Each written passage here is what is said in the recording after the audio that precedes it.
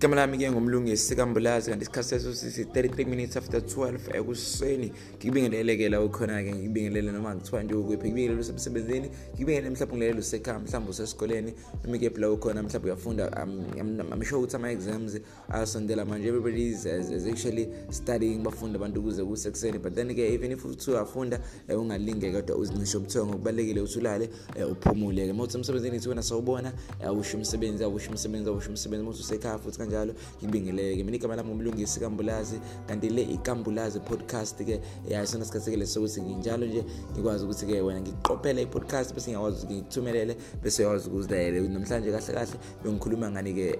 ekuseni nje ngizothi ke nje ngabe likamanxa ihora bese ngiyakutshela ukuthi mhlawumbe ke ini esikhuluma ngayo namhlanje mhlawumbe ke namhlanje yiziphi indaba esibhekayo and ikhona ke uzosijoyina la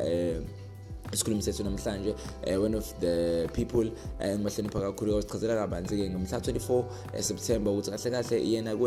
uchaza ukuthini mhla 24 September because some other people they just take it as if ukuthi mhlawumbe enjoy ukudla okudliwa kudala and stuff omunye uzokutshela ukuthi no mhla 24 September it's actually a historical event but then ke soza ukuthi ke isambeli sesona ke sicabanga kanjani and sicabanga abantu ufune ba celebrate kanjani mhlawumbe nangizophi ngikuphe ithubelo ushare ku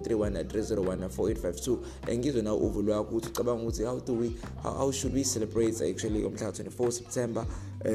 okusuku kuthiwa ke usuku lamagugu futhi sisenyangeni yamagugu it's Heritage Day and Heritage Month igama lami Mlungisi KaMbulazi sithi nje iKaMbulazi podcast uyazi mangabe kuyimina kuwena hleze kumnandi kakhulu hleze kungithokozisa ukuba nawe amen.